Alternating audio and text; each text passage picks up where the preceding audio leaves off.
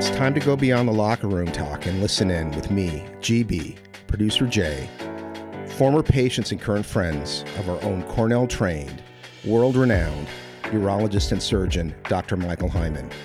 Let's talk about the issues on men's minds where no topic's out of bounds on another sit-down with two men and a doc.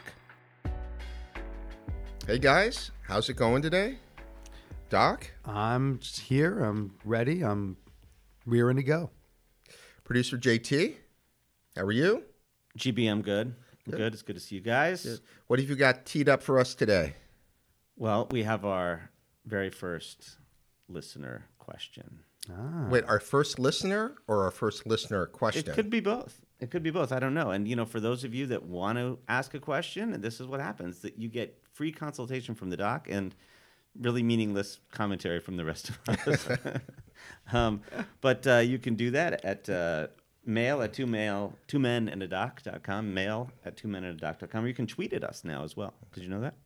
Oh, how do they do that? I don't even know. They tweet at? Is it like the hashtag 2 men and a doc? Yeah, you're both sounding like grandpas. This has got to be edited out. All right. Take it out. This part. I just dug myself into a deep hole. I edit nothing. All right. Oh, no, this has totally got to be edited. That's bad. Except my own bad jokes. Delete that. All right, it's deleted. All right, let's hear the question. All right, so Jay was up all night writing this question. I tweeted it at myself, actually. That's what I did. Okay, so we have a question from a listener in Florida, and the subject grabbed my attention right away. No pun intended. It said strangled penis. Oh. So, Doc, here's what he writes. I listened to your podcast, and wanted to ask you, a friend in college with a foreskin, Uncircumcised. That's the medical term. There you go.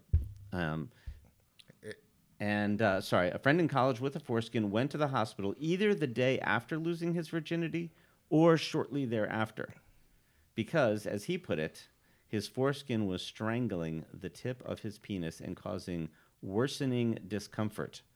Okay. And then he says, what was going on there? So he has something called a paraphimosis.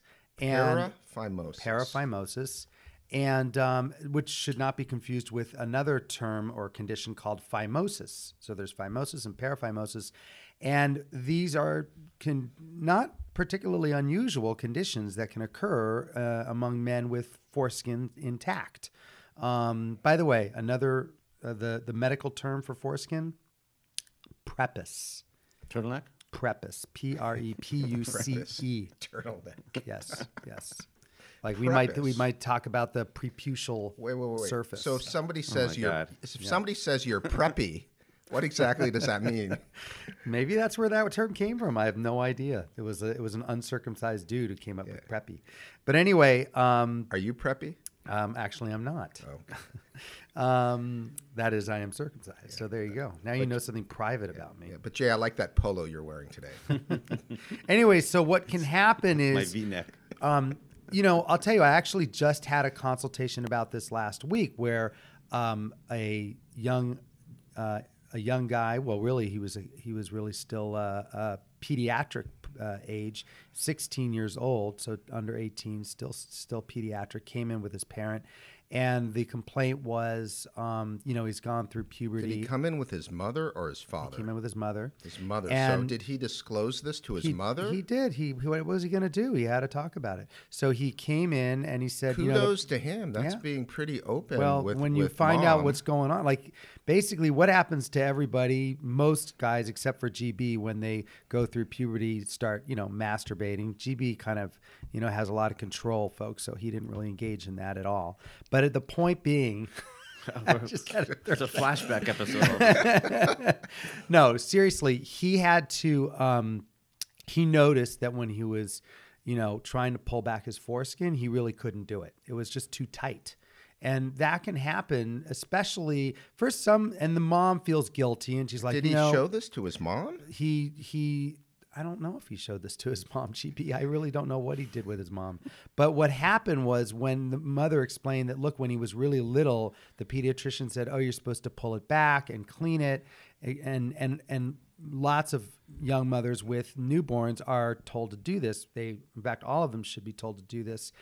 But she always found that when she tried to do it, it was causing a lot of pain for him, and so she just stopped doing it. So as he came through puberty, like, it just got worse and worse. And now, of course, he's trying to, be more sexually active with his penis, and he can't pull the foreskin back. So in any event, in his case, he had phimosis, which means that he really could not pull back the foreskin. Although I will tell you that when I examined him, there's phimosis and there's phimosis. There's situations where the foreskin is literally like you cannot pull it back at all, no matter how hard you try, even if it was going to cause pain. Wow. And then there's phimosis where you can pull it back. And I was able to ultimately pull it back, but it hurt. It was causing him pain, and then I was able to bring it back over. So this can constrict. This is like a tourniquet. We're going to get to that. Yes. So in his case, there are different ways to try to treat that, but he'll probably wind up needing a circumcision. That's going to be the treatment.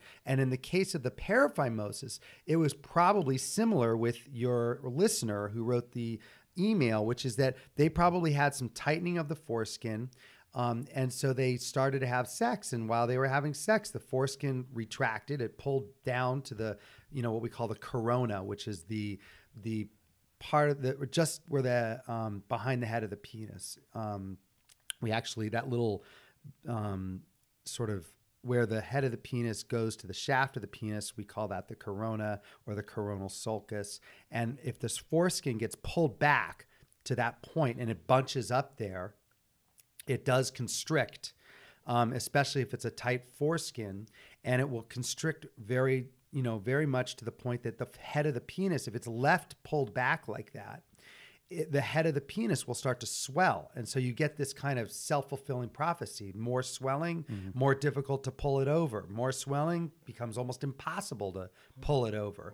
And and then of course it can constrict it so much that the blood supply gets cut off. Oh my goodness. And then GB, by the way, is looking at pictures on his phone, so we can imagine what he's looking at.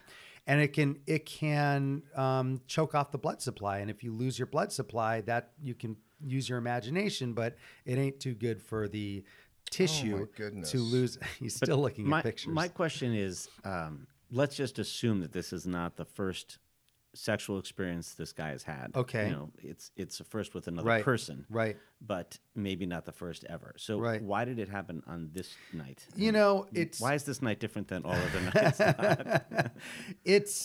I can't tell you that for sure. I can tell you that he may have been able to masturbate and do it in such a way that he didn't have to fully retract his foreskin. Like, he could masturbate and he could do it in a way where, because didn't you say this was his first time having intercourse? Yeah. So he might be able to masturbate and partially pull back the foreskin, not to the point that it was coming all the way back to the coronal sulcus.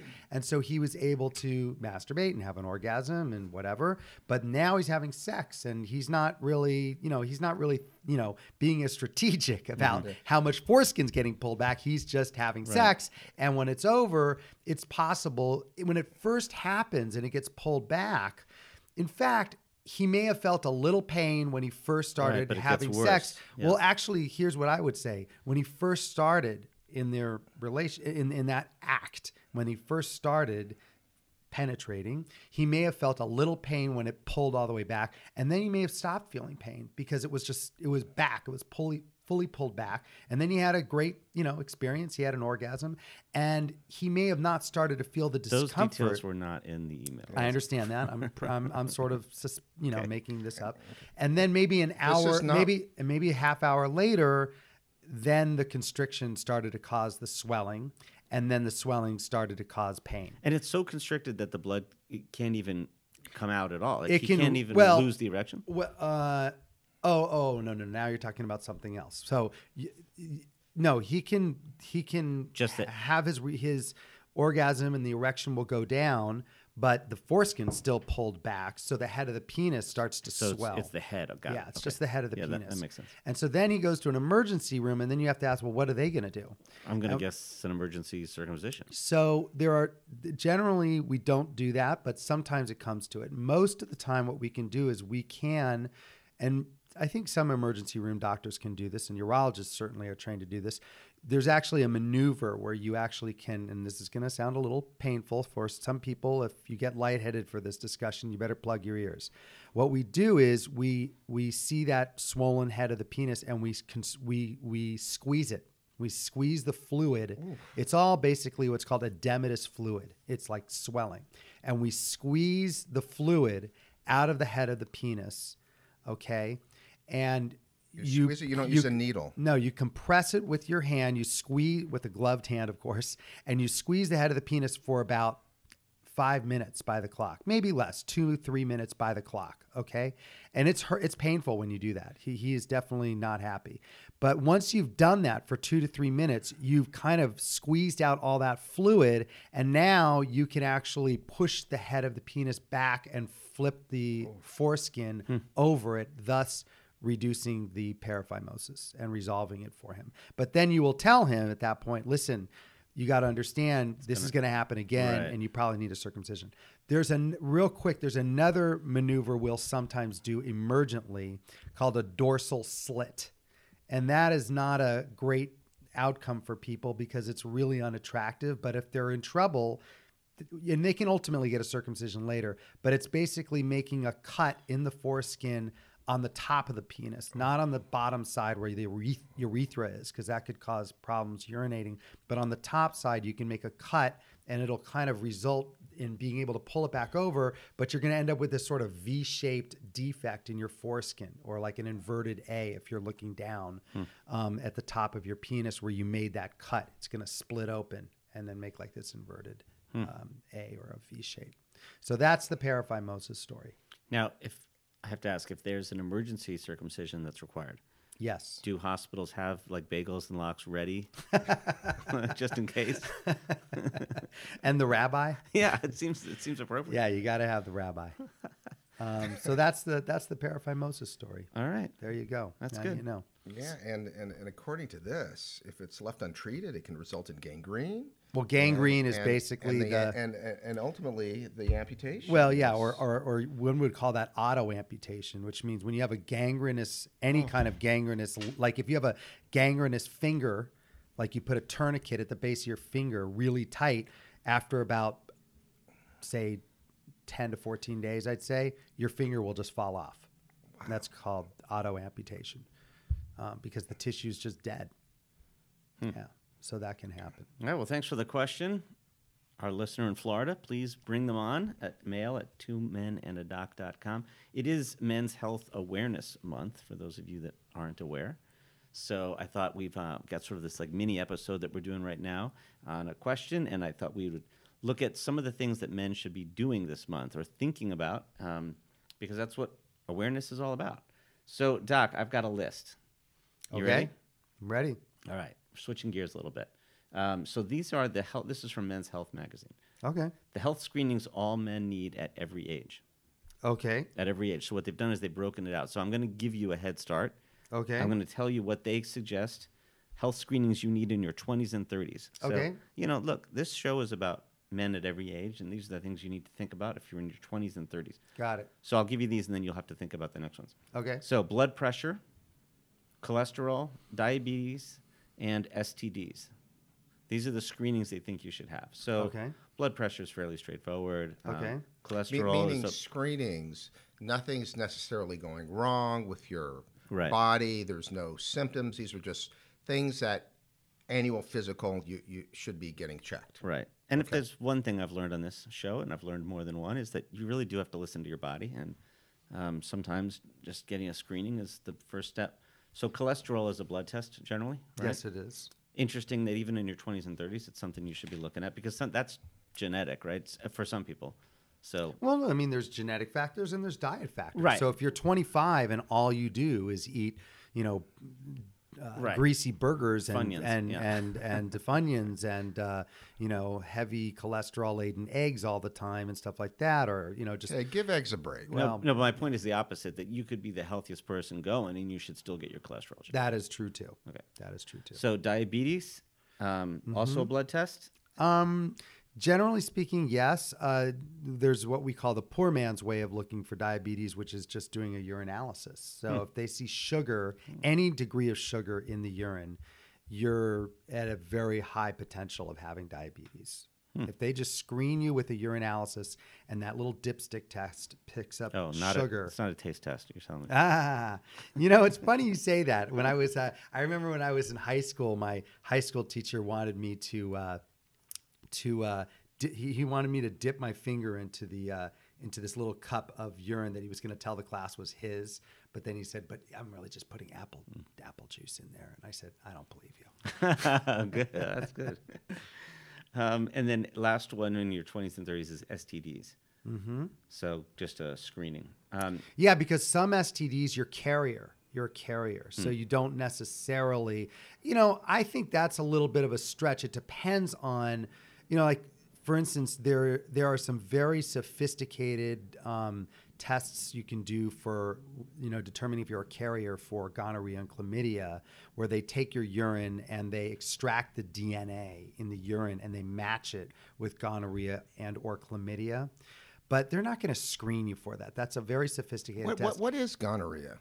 Gonorrhea is a bacteria, and it causes urethritis. And it's a bacteria is inside or on the outside? It's inside. It's in the urethra. And it's inside the urethra. How do you know if you have this? Sexually transmissible. Like I said, sometimes you're just a carrier. So if you've had unprotected sex, especially, getting back to what JT was saying, it's going to be a screening that will come out of a careful history. So if the person says, yeah, I'm really promiscuous, I have sex with multiple partners, etc., then you might consider screening this person if they're a carrier. Now, they could be symptomatic, which means they're not a carrier, they're actively infected, and they might complain of burning with urination, they may complain of a discharge, things like this. But you could be a carrier and not even know. Correct. Is that kind of like the HPV virus? Correct. That's right. You could be a carrier for HPV and transmit it, which is probably the vast majority, and you wouldn't have any warts. So HPV, folks, by the way, is genital warts. It's the virus that causes genital warts, not a bacteria, but a virus. I see, but isn't that the one that also causes cancer? Mostly, it's a cancer concern for women, not really for men. For men, it's really just a skin condition with extremely rare exceptions. For women, it is a very considerable concern for developing cervical cancer if they contract HPV. But is this the HPV, the human papilloma virus? Yeah. But that's not an STD, is it? It is. It is. Yes. So what's the injection? Although I should say that it's also human papillomavirus that can cause other types of warts on your body, like on your hands, but that is not the same as genital warts. It's a different virus. It's a different subset of the human papillomavirus. So there are many different types of HPV. But what's the shot or the inoculation that they recommend? Right. Teenagers get? Yeah, that's a vaccination, and they can get a vaccination that will help prevent, not 100% effective, but definitely substantially reduce the chance that they can get the genital form of HPV. I see. But it's not something that one should get screened in their 20s or 30s. I think it's not. It is, because I think, first of all, people in their 20s and 30s are, of course, more promiscuous. They're becoming much more sexually active. And when it comes to HPV, it is far and away the most prevalent STD or STI, sexually transmissible infection or disease, however you want to term it. It is the most prevalent I believe in the world, but definitely in the United States. Roughly, I think the numbers are something like 70% of sexually active individuals have been known to have HPV, something like that in skin biopsies. Wow. Yeah, it's That's- really prevalent. That's why they're Wow. pushing this vaccine so hard, and it's an epidemic. There's no question. And it is reasonable to screen for it because a lot of people don't realize they have it, especially women, but also men. So men, they may have this little bump on their penile skin, and they just shrugged it off. They didn't realize that, oh, that's genital warts. It's just like a single one or something, and just said like, oh, it's been there for a couple of years, hasn't changed. I just didn't think it was anything. And women, on the other hand, they can't look inside themselves. They need like a speculum. You need to have a practitioner to actually look inside and look at the surface of their cervix or maybe part of their vagina. Sometimes it can be on the outside, but most women are not self-examining and looking at like the labia and stuff like that. They don't want to know what's going on down there, frankly. And so you need to have a physician or some kind of, physician's assistant or nurse practitioner or some kind of healthcare practitioner look down there and tell her if she has genital warts. And then is it in oral sex that men can then transmit it to their partner? Oh man, I forget how that works, but I do think Because I've heard some about. I thought Yeah. throat cancer was part of this. I think you're right. And that's come up. In fact, you know why I know this, and I'm not saying anything I'm not supposed to say because it's totally public in the internet. But recently, I watched the show, The Kaminsky Method. Have you heard of that show with Michael Douglas? And I noticed that he on this show, his sort of vocalization is definitely altered from the Michael Douglas I remembered. So I looked it up, and I remembered there was something about laryngeal cancer, and indeed, he had laryngeal cancer, which is like throat cancer. He got radiation for it, and he has publicly come out and said that a major part of this was because he was engaging in oral sex with women for much of his youth, and he has been told that was a huge risk factor. And in fact, it's a lot of that has been validated because he responded so well to treatment. He had an exquisite response. He's basically cured. And normally laryngeal cancer is lethal. It's almost impossible to cure. But the ones that are contracted from this type of, cause are much more treatable. And so it really adds credence to his suspicions. And there should be no concern about autism and this vaccination. That's really been debunked. Not even really. That has been debunked. And it's unfortunately the biggest debacle, in my opinion, in modern medicine, that we've gone from, 99.99% cure of things like the measles. And now it's becoming, almost epidemic again. It's really tragic. That controversy is almost exclusively about vaccinations in very, very young kids. And this vaccination is when you're 14 or 15. It is, but I have no idea, to be honest with you, like if these anti-vaxxers are also for this. Yeah. I have no idea. I haven't heard that either. Yeah, before we get into the 40s. Let me just point one more thing out on that 20s thing and even 30s. Don't forget, and I can't believe it's not on there, testicular exam. I mean, you got to do a testicular exam. Testicle cancer from 18 to 36 is the number one solid malignancy in men. Number one at the top of the list, higher than any other type of cancer. You name it. We all think about lung cancer, colon cancer, prostate cancer, breast cancer. No, from 18 to 36 in young men, it's testicle cancer is number one for solid malignancies. So a non-solid malignancy would be like leukemia. That's more common. But now solid, it's testicle. So you got to do testicular exam. Yeah. So what I'm wondering, and I don't know why it's not on. I agree with you. It should be on here. But what I'm wondering is, this list seems to be about going to your doctor. Is that exam something that is more about a self-exam versus both? It's both. No, but as far as I'm concerned, if you go to get a physical and you're 25 years old and your doctor does not do a testicular exam, that's malpractice. Okay. I mean, plain and simple. So this is akin to a breast exam. What's that? Yeah. All right. Absolutely malpractice not to check for testicular cancer. All right. Good point. Yeah. I like it. And then what do we say for the 40s? All right. So 40s, I'm going to tell you that blood pressure, cholesterol, diabetes, still in the list. Yep. Now you have, and STDs, by the way, which the NIH says that it depends on your lifestyle and medical history. Okay. But they're still suggesting that. So there are 4 additional ones in your 40s and 50s. Any guess what some of them might be? Well, prostate. That's one. Certainly one. And we're talking about men and women or just men? We're talking about men. This is men's men. health. Mhm. Okay. So 40s and 50s. 40s and 50s. I mean, certainly once, I don't know if they're considering this as I would say colonoscopy. That's two. So we're talking about tests as well. Yeah. Colorectal cancer is Colorectal but yes, cancer. colonoscopy is what Yeah. they're saying is the gold standard. I would say that they should, at some point in those years, get a chest x-ray.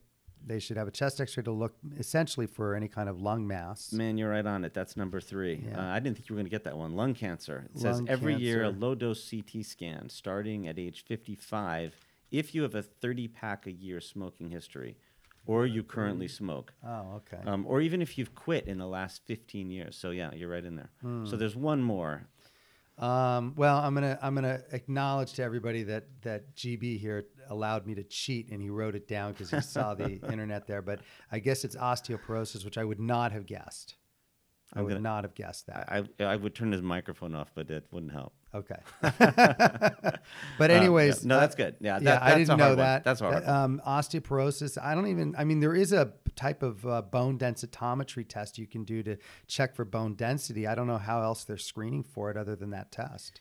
And they are acknowledging it's less common in men than women. Yeah. But that's a common thing for women, especially in their Oh, late yeah, 40s sure, and 50s. sure, is but the not men. Is the osteoporosis. Not men. Well, but I do think what's happening is, especially being here in Southern California, is sunscreens and the application of the sunscreens and the prevention of vitamin D. And the lack of calcium, interesting. Yeah, that's a right? good point. And That's a good a point. lot of the waters we're drinking, many people don't drink out of the tap anymore. And So let me just say, so I don't there's a know if lack people- of yeah. calcium, and you're not getting the vitamin D to promote the strong bones. I don't know and if you're not everybody drinking the understands what milk. you just said, which is an important point, which is that, and not just from all the sunscreen, but just from the fact that we all live, often live and work indoors.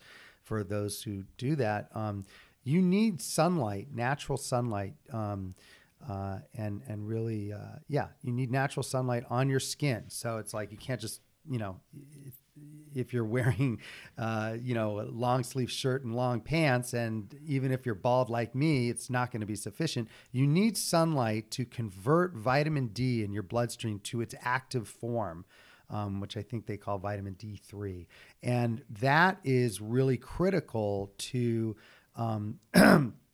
to activating the bone forming cells in your bones to create more bony tissue.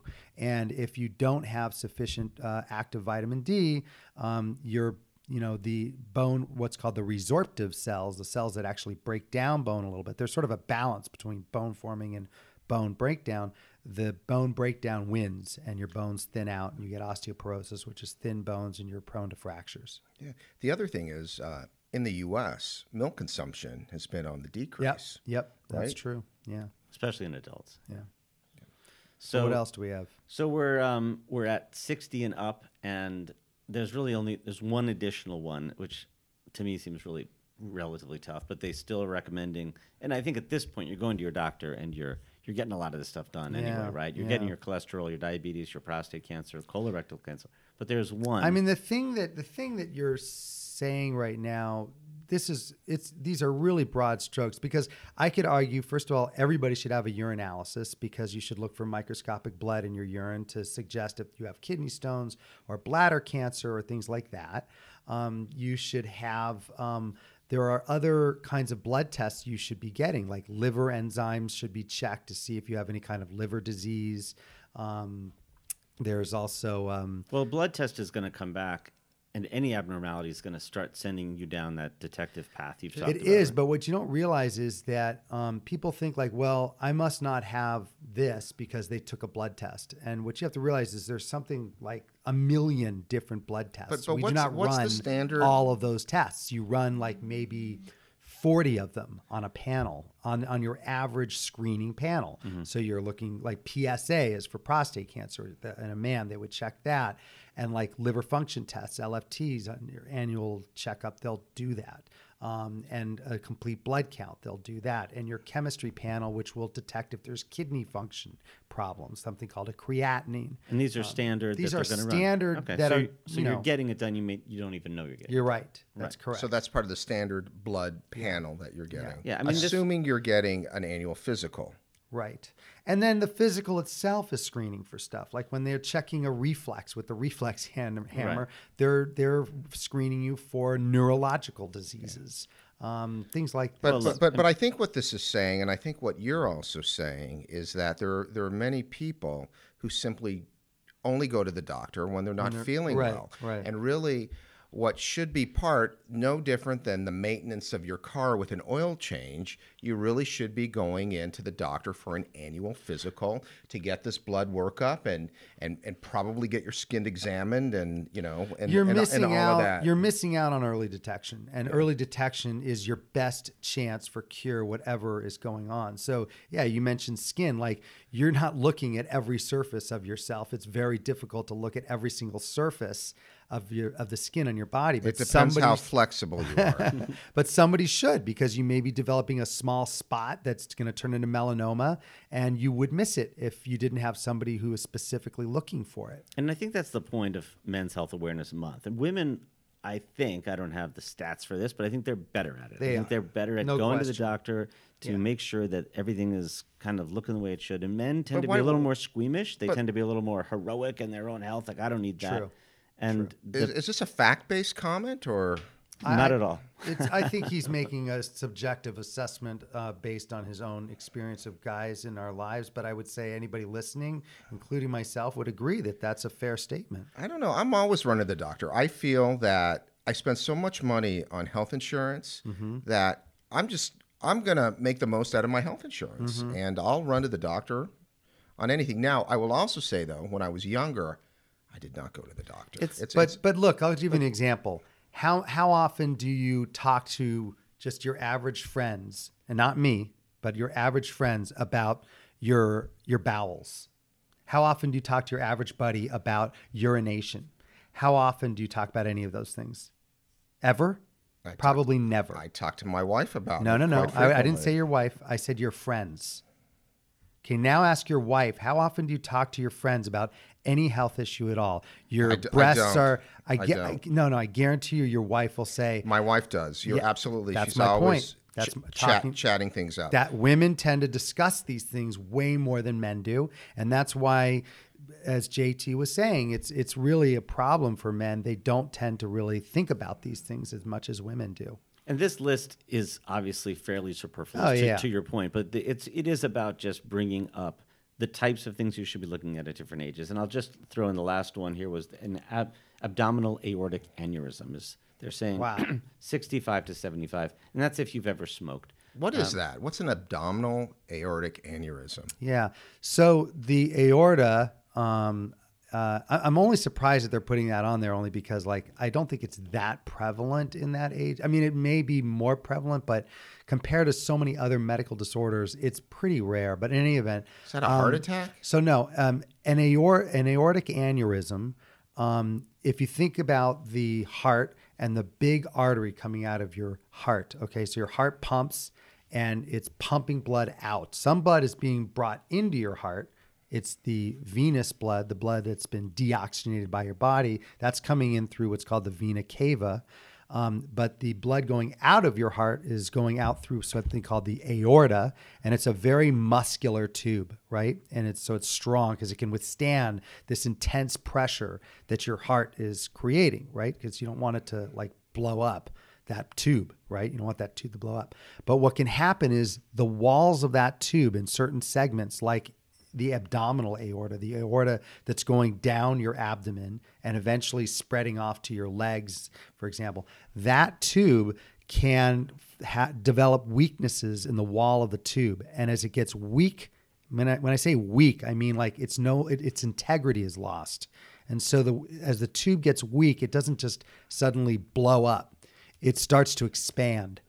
And expands and it expands until you could end up with this, what they call an abdominal aortic aneurysm that could be the diameter of, say, 5 inches or 6 inches. Think about how big that is. So Wow. the tube has gone from like a 1 inch diameter, Wow. maybe a 1 inch to like a 6 inch diameter tube. And the walls of that tube are thin. I'm getting some palpitations. Yeah. Just So thinking that about this. could blow out. That could blow out. And then you would call that a ruptured abdominal aortic aneurysm. But you can screen for it in the doctor's office. They can just screen for it by palpating your abdomen. And if they palpate gently on their abdomen and they feel this pulsation, and especially if they can palpate it as a wide, they put their fingers. Is that what they're doing when they go in my belly? They're doing lots of things. They're feeling for tumors. They're feeling for lots of stuff. But they can palpate this wide pulsatile mass. It's highly suspicious for an abdominal aortic aneurysm. This, by the way, can also happen in the chest, what's called a thoracic aortic aneurysm, where the aorta is coming out of the heart and coursing down your chest cavity. And that's what happened to John Ritter from Three's Company. He had a ruptured thoracic aortic aneurysm, is my recollection. Yeah. And they're saying for this one, it's if you've ever smoked, you're more at risk. Right. Well, smoking weakens your blood vessels and also damages your blood vessels. So that's why you're at more risk for high blood pressure, heart attacks, because the arteries in your heart get damaged by the smoking, and consequently can also weaken the walls of those arteries, and you can end up with question. And I don't know if you'll have the answer on this, but when we talk about smoking, traditionally it's been cigarettes. Right. With the legalization of marijuana, there's a lot of other smoking going on now. And yeah. So could that potentially contribute, or is it certain things like nicotine? Yeah, I would say it's not even close to the kinds of risks you're looking at with tobacco. So tobacco is really the highest risk because it has tar and nicotine, both. We may need to come back to vaping and marijuana and all sorts of other stuff that's going on out there in the world. Yeah, for sure. But that is the end of the list, and I think it's probably a good spot for us to wrap it for this week. Right on. Gentlemen. Yeah, good show, guys. Thank you. All right. Thanks, Doc. And, get yourself screened. What else can we say? It doesn't matter what age you are. Right on. But it does matter what month. Well, do it once a month. I mean, once a year. It doesn't matter what month. All right, guys. Have a great week. Okay.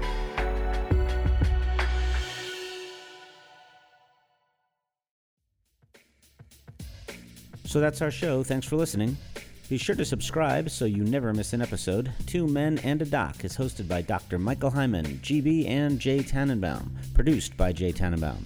The views and opinions expressed here by Dr. Hyman are based on his medical training and experience, but if you or someone you know are experiencing any medical issues, you should, of course, consult your own physician.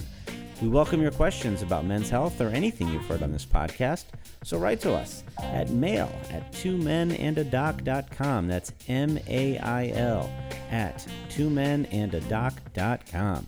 If you live in the Los Angeles area and want to see Dr. Hyman, you can find his contact info at drhymanla.com. That's drhymanla.com. And these links are also in the show notes. That's it for this week. See you next time on Two Men and a Doc.